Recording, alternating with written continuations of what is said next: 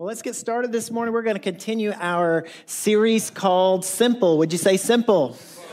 And we are in week 2 of this series, and I'm excited about what the Lord's doing, and I appreciate some of the feedback from last week with regard to where we're going. I love how God can really move in the simple. He really can, and a lot of times, at least in my life, the simpler things are, the more clear I can see. The clearer I can see what the Lord is trying to do and what He's trying to say. So we're continuing our series, Simple. Today is going to be week 2. We're going to talk about God's ultimate plan made simple. God's ultimate plan made simple. And we're drawing from Paul's letter to the Colossians. And I encouraged you last week, if you want to stay in step with us, to read the book of Colossians every week for the next 6 weeks. It's only 4 chapters.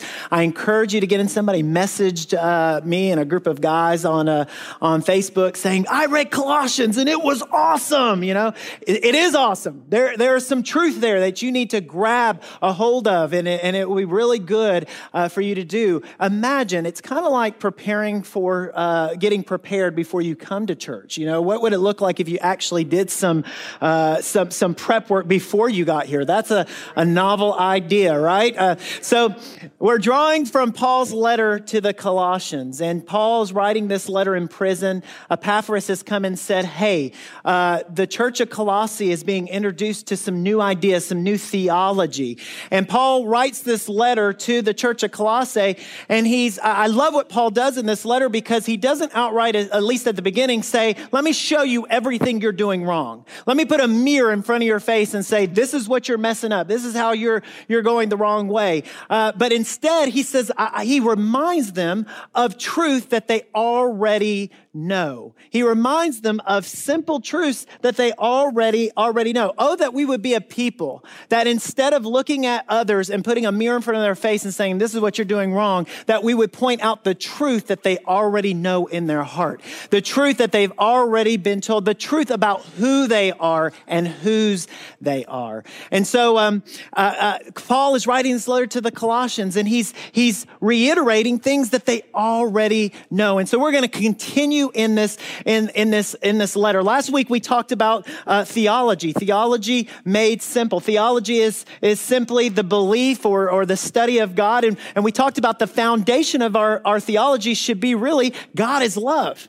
God is love is the foundational piece of our theology, what we believe about God. Now, God is many, many, many things, but chief among those things is this: God is love. It is the fundamental baseline of the Christian faith. God is many things. Chief among them, he is love. And because of his love, he has rescued us from the dominion of darkness and brought us into the kingdom of the Son he loves, in whom we have redemption and the forgiveness of sins. Guys, this is good news. This is good news. We have been rescued from the dominion of darkness and brought into the kingdom of who? The Son he loves. So today we're going to talk about God's ultimate plan made simple. So would you stand? We're going to continue in this letter to the Colossians. Let's read. The Son is the image of the invisible God, the firstborn over all creation. For in him all things were created, things in heaven and on earth, visible and invisible, whether thrones or powers or rulers or authorities, all things have been created through him and for him. He is before all things, and in him all things hold together. And he is the head of the body, the church. He is the beginning and the firstborn from among the dead, so that in everything he might have the supremacy. For God was pleased to have all his fullness dwell in him, and through him to reconcile to himself all things, whether things on earth or things in heaven, by making peace through his blood shed on the cross. Once you were alienated from God and were enemies in your minds because of your evil behavior. But now he has reconciled you by Christ's physical body through death to present you holy in his sight, without blemish and free from accusation. If you continue in your faith, established and firm, and do not move from the hope held out in the gospel. This is the gospel that you have heard and that has been proclaimed to every creature under heaven, and of which I, Paul, have become a servant. Father, I thank you for your word. Your word is alive. It is active and it is true. I ask, Lord, today that my words would fall to the ground and that as your word goes forth, God, it would change lives for eternity. In Jesus' name. And everybody said, Amen. I love when things are made clear. I love when things are made clear. Have you ever been in a situation where somebody's trying to communicate something to you and they go all over the place and they don't really get to the main point? They don't really get to the main thing, the main subject, the main theme of what's going on. And you kind of have to decipher and kind of go through what it is that they're trying to communicate to you to try to figure out what is it that you're trying to say. Do you ever want to look at somebody and say, just say what you mean? Just say what you mean, right? And some spouses are laughing at each other. Yeah. So I love when things are made clear. I'm in leadership positions, and sometimes people will come to me. Groups sometimes will come to me. Families will come to me. Married people will come to me, and they want clarity. They're looking for clarity, and usually while they're going through all of this list of things, you have the privilege of coming in and just saying, "Okay, I hear all of this, but this is the issue. This is the main thing that you need to focus on." And when you focus on that and that's made clear, all the other stuff tends to fade away, tends to disappear. I love when things are clear. One of the people in my life that does a phenomenal job of just bringing clarity to situations is Jeremy Jones. And I've been in multiple situations where Jeremy goes into a space and he just has this gift and this ability to take the superfluous information and set it aside and say, no, let's focus on this. This is the main thing. This is the main idea. I remember when Margaret was in the hospital and we were in the emergency room and in the hospital and the critical care and all of that. And the doctors would make their rounds and they would come and the doctors would come and they would use all of this medical vocabulary and all this jargon. And boy, were we not so glad to have Jeremy there who could get all of that information and turn around and simplify it so that we could understand. It's nice to have people that can simplify things so that you can understand what they're trying to say, what the actual meaning is. And here's the point I want us to draw from. The point is that simplicity brings clarity. Simplicity will bring clarity.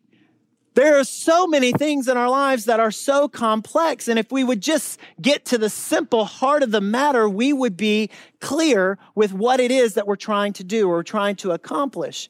And so last week we talked about not all things that are simple are easy, right? Well, this week I want to talk a little bit about simplicity brings clarity. Has anybody bought a house? Anybody bought a house? Okay, yes. That long major contract that they bring into you with all of that fine print. It's nice to have somebody that's sitting with you, right? To say, this is what you're signing. This is what this means, right? For somebody to make it simple for you, brings it to a point of clarity for you so that you can sign and get on with it. Any dads in the house ever have to build something and you pull out this instruction manual for it? I've purchased many a toy that I have gotten very frustrated over because in the picture online or at the store, it looks beautiful and it's well built. But boy, when I get it and it comes in this box this size and I pull out a thick instruction manual this big and I don't understand where the screw letter A is and how it connects to bolt B and all of these things, it just could drive you up. But simple, take this and do this, right? Take this and put this here. It brings clarity, and we like clarity. What about when somebody's trying to give you driving directions? right? Have you ever met, what about those people who have memorized every highway number there is known to man? I need you to go up US 71, take a left on 231, go up to I-40 West, get off on the ramp there. Then you're going to go up to mile marker 08, get off there, turn to tell me, go to the McDonald's, turn left. There's going to be a big statue of a giraffe. You like giraffes, right? Turn right at the giraffe, go around the circle, and then you're going to see a big purple building. Look for the purple building, not the gold one, but the purple building, and your destination is right there on the right. That's how you give me directions, okay? Simplify it for me, okay? Simple. It brings clarity. It gets me to where I need to go. Simplicity brings clarity. Simplicity brings clarity. And it's great to have people in your life who can make things simple enough to bring clarity. Clarity brings understanding.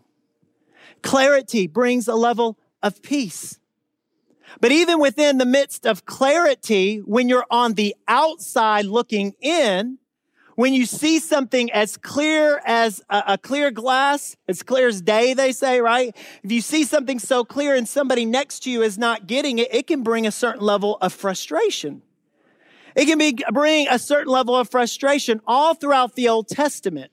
God meets with his people and he says, I brought you out of Egypt. I split the Red Sea.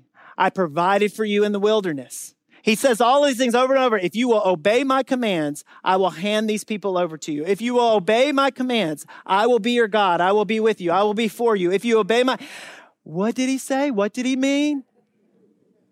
And as a reader on this side, though I'm so subject, right? I'm so subject to doing that exact thing of just having it so clear in front of me, but turning the other way. But as a reader on the other, I'm sick of reading it all over. I'm like, guys, get it together. Israelites, get it together.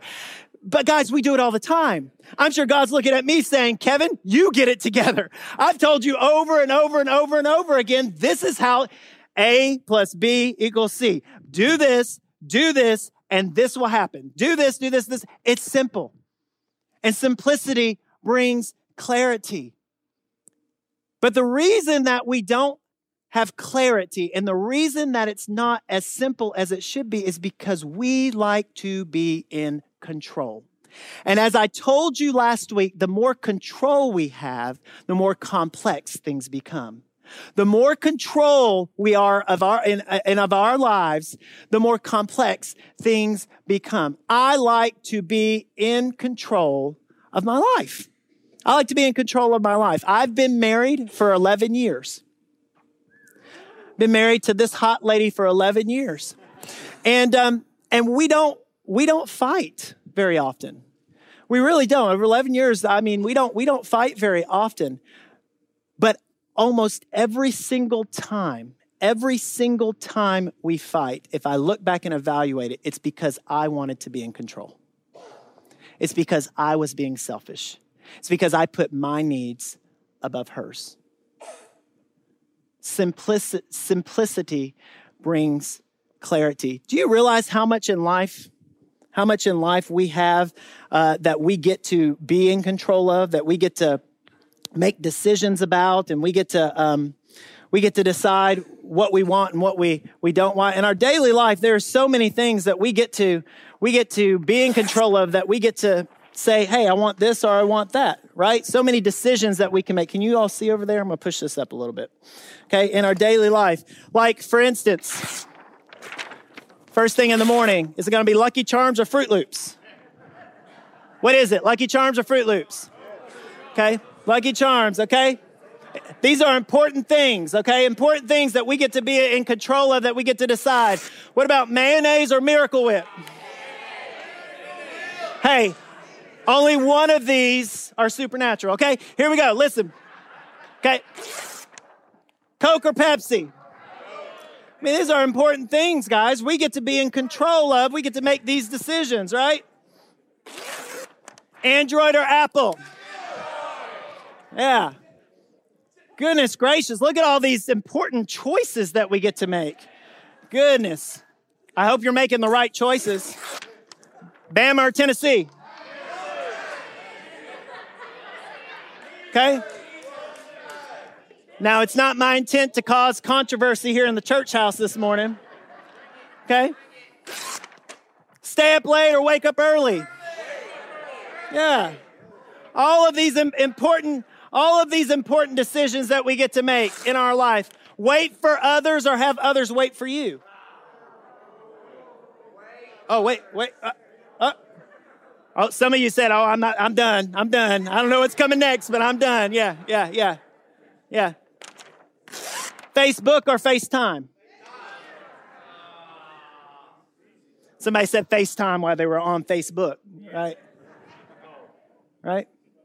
So we have all of these important decisions to make, all of these things that we get to decide what we want to do, and it's in our daily life, but somehow we've been fooled into believing that when it comes to our faith, when it comes to our faith, when it comes to our Christian walk, we act as if we're not also trying to be in control, because you see, we also like to control and make decisions about where we're going to go to church. Let's talk about this. Do you know in Tennessee, there's a church on every corner, every street. You can have every brand, any flavor that you want, right? We can customize this thing for you, okay? Let's look at it. Small church or large church, what you want, okay? Want a small church or a large church? Do we want morning service or evening service? Have your choice, have your pick, okay? Let's see what else we can be in control of. Sunday best or casual dressed? Have your choice. There's churches that have all different sorts of things. Online or in person. Man, isn't it convenient that you can do this any way that you want to do? Slept in late this morning, so I'll just stay in line and not go to the church house. Coffee, no coffee. That's a game changer for some of us, right? Traditional or contemporary, right? Fed spiritually or not fed at all, right? I want a church that can be in and out or plugged in, right? I want my pastor in a suit and tie or in skinny jeans. It's a determining factor for some people on whether they choose the church, right? But that's funny because, we can go and, we're laughing about that because, that has to do with the church and the building and all that stuff. So it's a little bit distant. But we also tend to do this when it comes to our worship. Let's look at this. Right? Oh, we got quiet. Come on now. Y'all were excited about mayonnaise and Miracle Whip. Come on now. The worship's too loud. It's too soft. Which one do you want? Do you want loud? Do you want soft? There's some churches that do it loud. Churches do it soft, right? Let's see what else. I want hymns of old. That's really where the spiritual stuff is, not the new songs, right? Dancing, no dancing.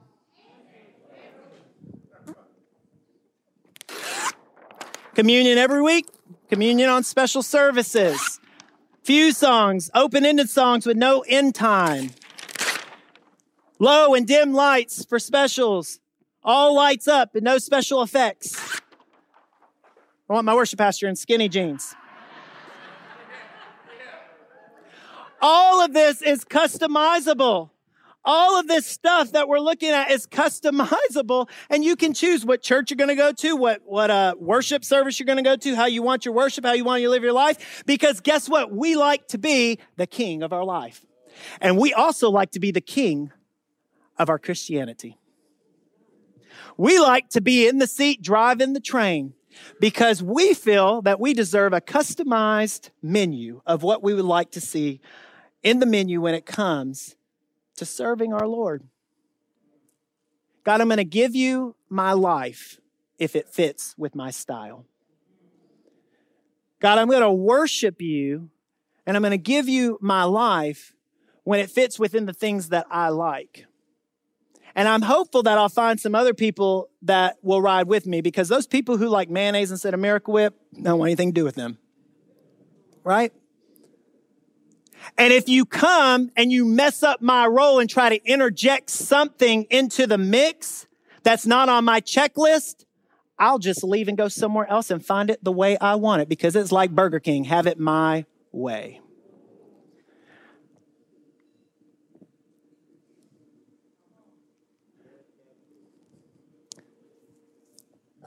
It's not about you. First line, opening line of Rick Warren's book, The Purpose-Driven Life. It's not about you. I remember getting that book, getting excited about it, everybody talking about it. I opened it up. It said, it's not about you. I set that book down. That's the truth. That's actually a real true story. I set the book down because I was like, wait a second, Lord, I'm not ready for this ride. It's not about you. This is a simple truth that brings clarity to all of this. This is a simple truth that brings clarity to everything. And this is what Paul is trying to explain to the Colossians. When people come in and they introduce these new ideas, these new ways of thinking, when you get introduced to all of the ways you can do all of this stuff, guess what? At the bottom and the core of it, it's not about you. It's not about you. And so Paul is reminding them of this. He says, the Son is the image of the invisible God, the firstborn over all creation. For in him, all things were created, things in heaven and on earth, visible and invisible, whether thrones, powers, rulers, authorities, all of these things, not some of them, all of these things have been created through him and for him. Would you say for him? He is before all things, and in him all things hold together. It is not about you. It is not about me. And so when we look at somebody saying, hey, I'm going to talk to you about God's ultimate plan, when I say to you, hey, today's topic is God's ultimate plan, because we are so conditioned to be in the middle that everything is about me, we think automatically God's ultimate plan for my life. God's ultimate plan for me. God's ultimate plan and how it affects me. But I'm here to tell you today that God's ultimate plan is to exalt Jesus. God's ultimate plan is not, it's for you. There are bits that are for you, but God's ultimate plan is not about you. God's ultimate plan is to exalt his son, Jesus. And we should get so excited. We should be so excited about the opportunity to be participants in the story of exalting Jesus Christ. We should be getting so excited instead of walking in and complaining that the free coffee bar was cold, right? Or that the worship music was too loud, right? Or I didn't like how they addressed this, or the way that this person looked, or all of that stuff. We need to be able to look and see that the purpose, the clarity, the simplistic truth is that it's all about him. It's all about him. It's not about all of this stuff. I like to be in control of my life. There's a lot of things I like to travel. There's certain foods that I like. And at the center of my life, that I get the tendency to plop all of those things right in the center. My family even. My wife right in at the center of my life. But most of the time, the person who is in the center of Kevin O'Day's life is Kevin O'Day. And every time that happens, things go wrong. Every time that happens, relationships suffer. Do you realize that whenever, well, let me say it this way. When Kevin O'Day is in the center, all the things of the world prosper. But all the things that matter for eternity suffer. Relationships suffer. Right? My fruits of the Spirit, they suffer. Right?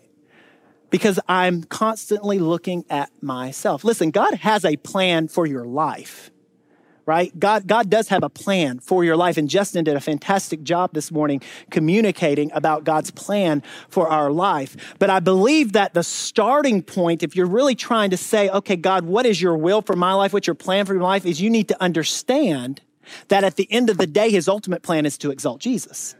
And if you start there, then everything starts to filter and all that superfluous stuff starts to go away, right? All of that stuff starts to take a back seat. All of that minutia and detail and all of those things. There's a story in the Bible of Mary and Martha.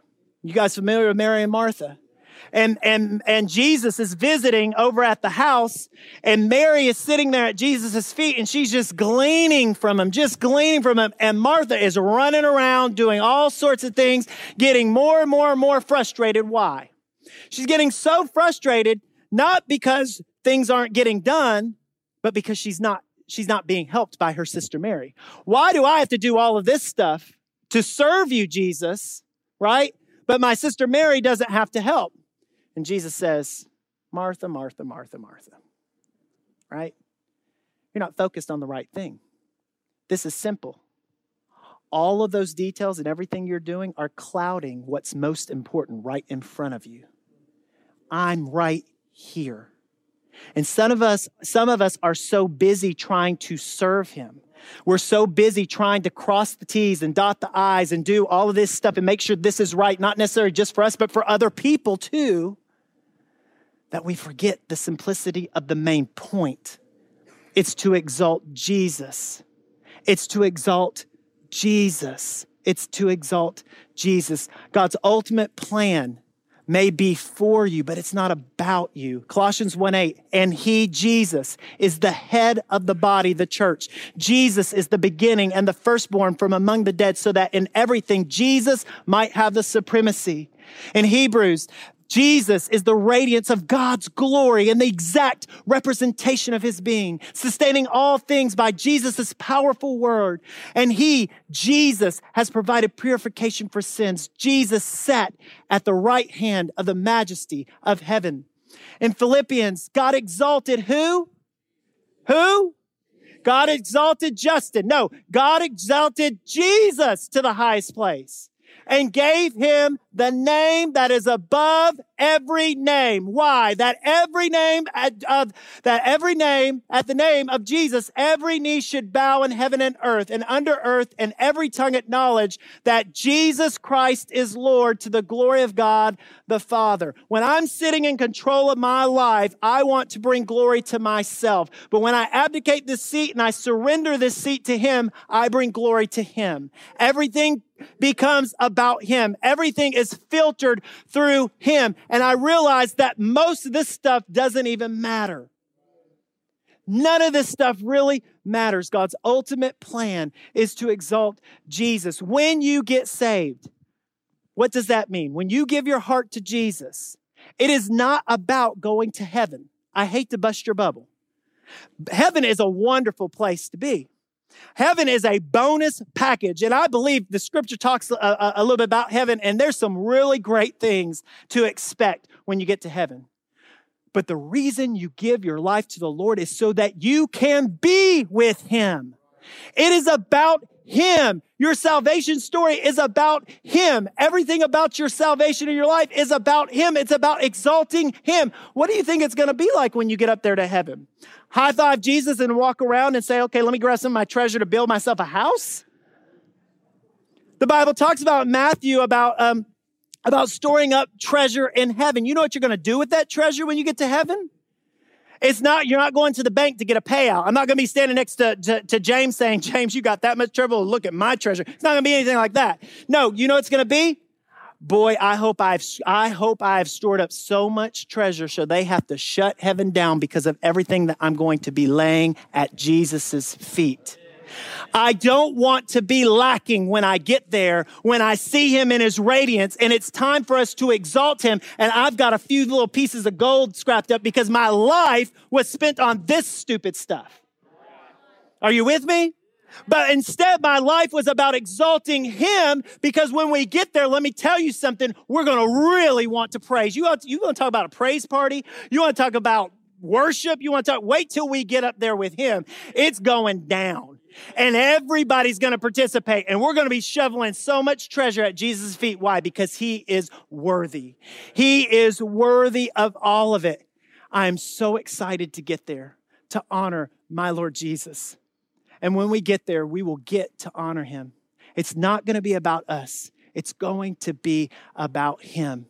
And here's the wonderful thing of this entire principle, this entire simplistic thing, that while at the same time, while God wants to exalt Jesus, while everything is about him, in Jesus, all things hold together. So here's what's so wonderful about it. While it's not about you, right? While it's not about you, he still wants to hold every little detail of your life together.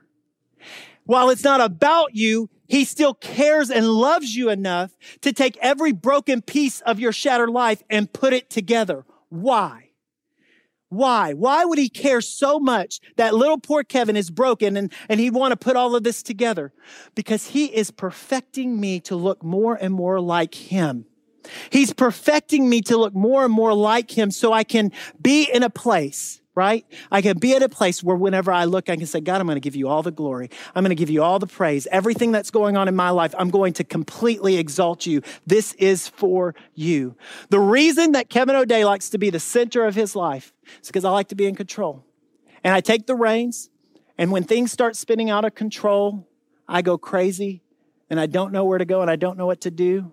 God has given me a way out because he has saved me from the dominion of darkness. If I'm the king of my life, I'm nearing in some darkness. I can be a king of my own darkness, right? But he has saved me from the dominion of darkness, and he has put me in the kingdom of the Son he loves so that he can put things that are not right back together the right way. Worship team, would you come out here? He holds everything together. Jesus, not you, not your circumstances, but Jesus holds everything together. And if you will surrender to him, the Bible, I believe that you're able to experience a glimpse of heaven on earth because of this Jesus who lives in your heart and is a part of your life. When you get saved, you begin to be a part of the kingdom at that moment. Not when you die, but at that moment. And so the peace that passes understanding, it's available right now. The healing that only he can do, it's available right now. The provision that you're needing, it's available right now.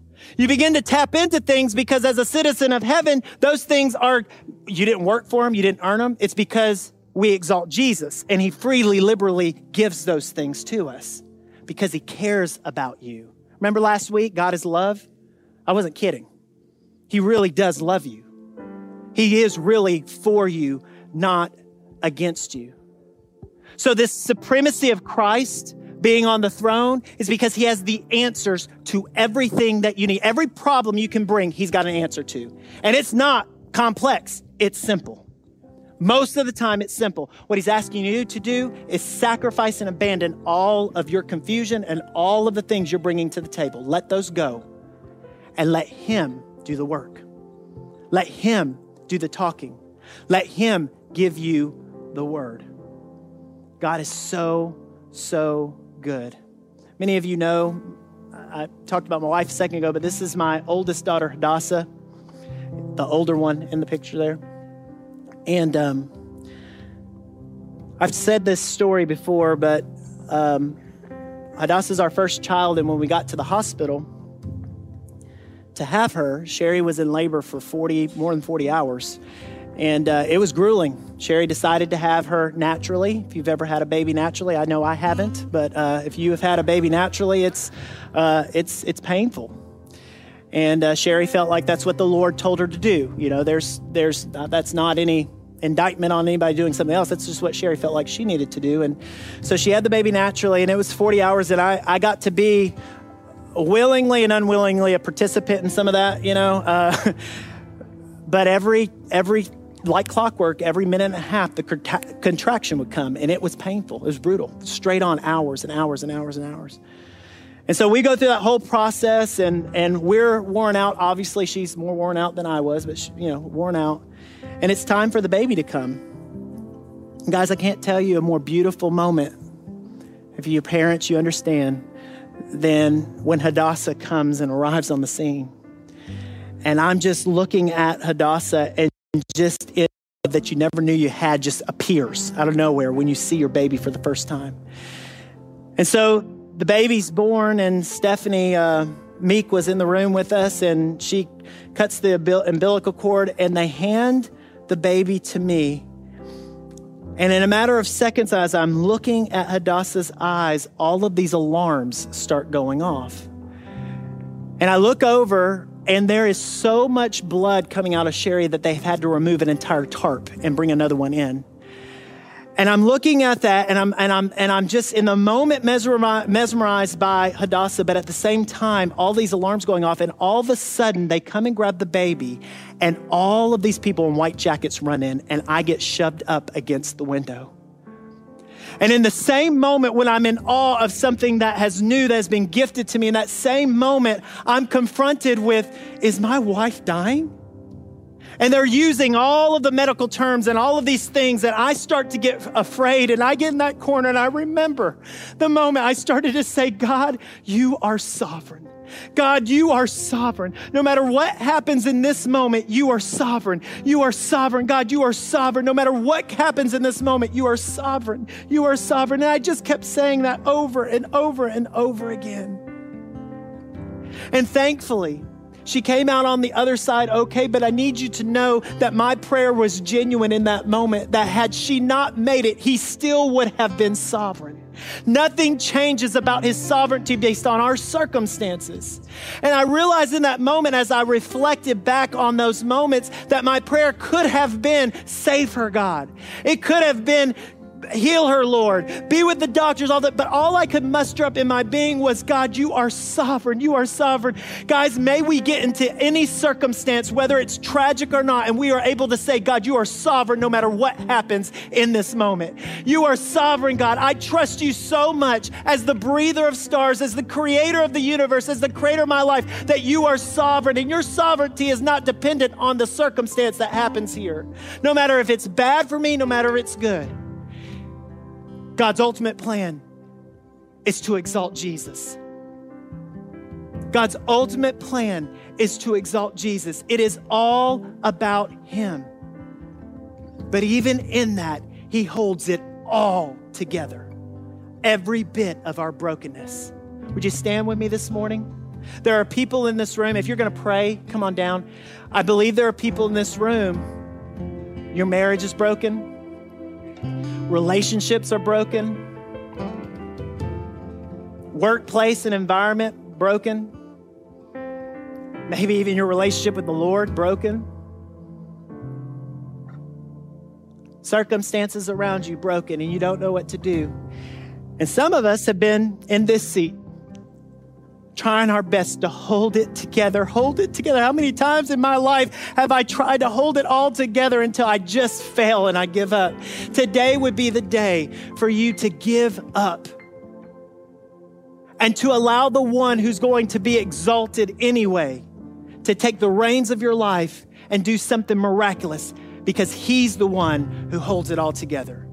If that's you today and you need prayer, come down here today and do some business with the Lord. He holds it together. He holds your life. He's for you, not against you. This breather of stars, you come. Let's worship.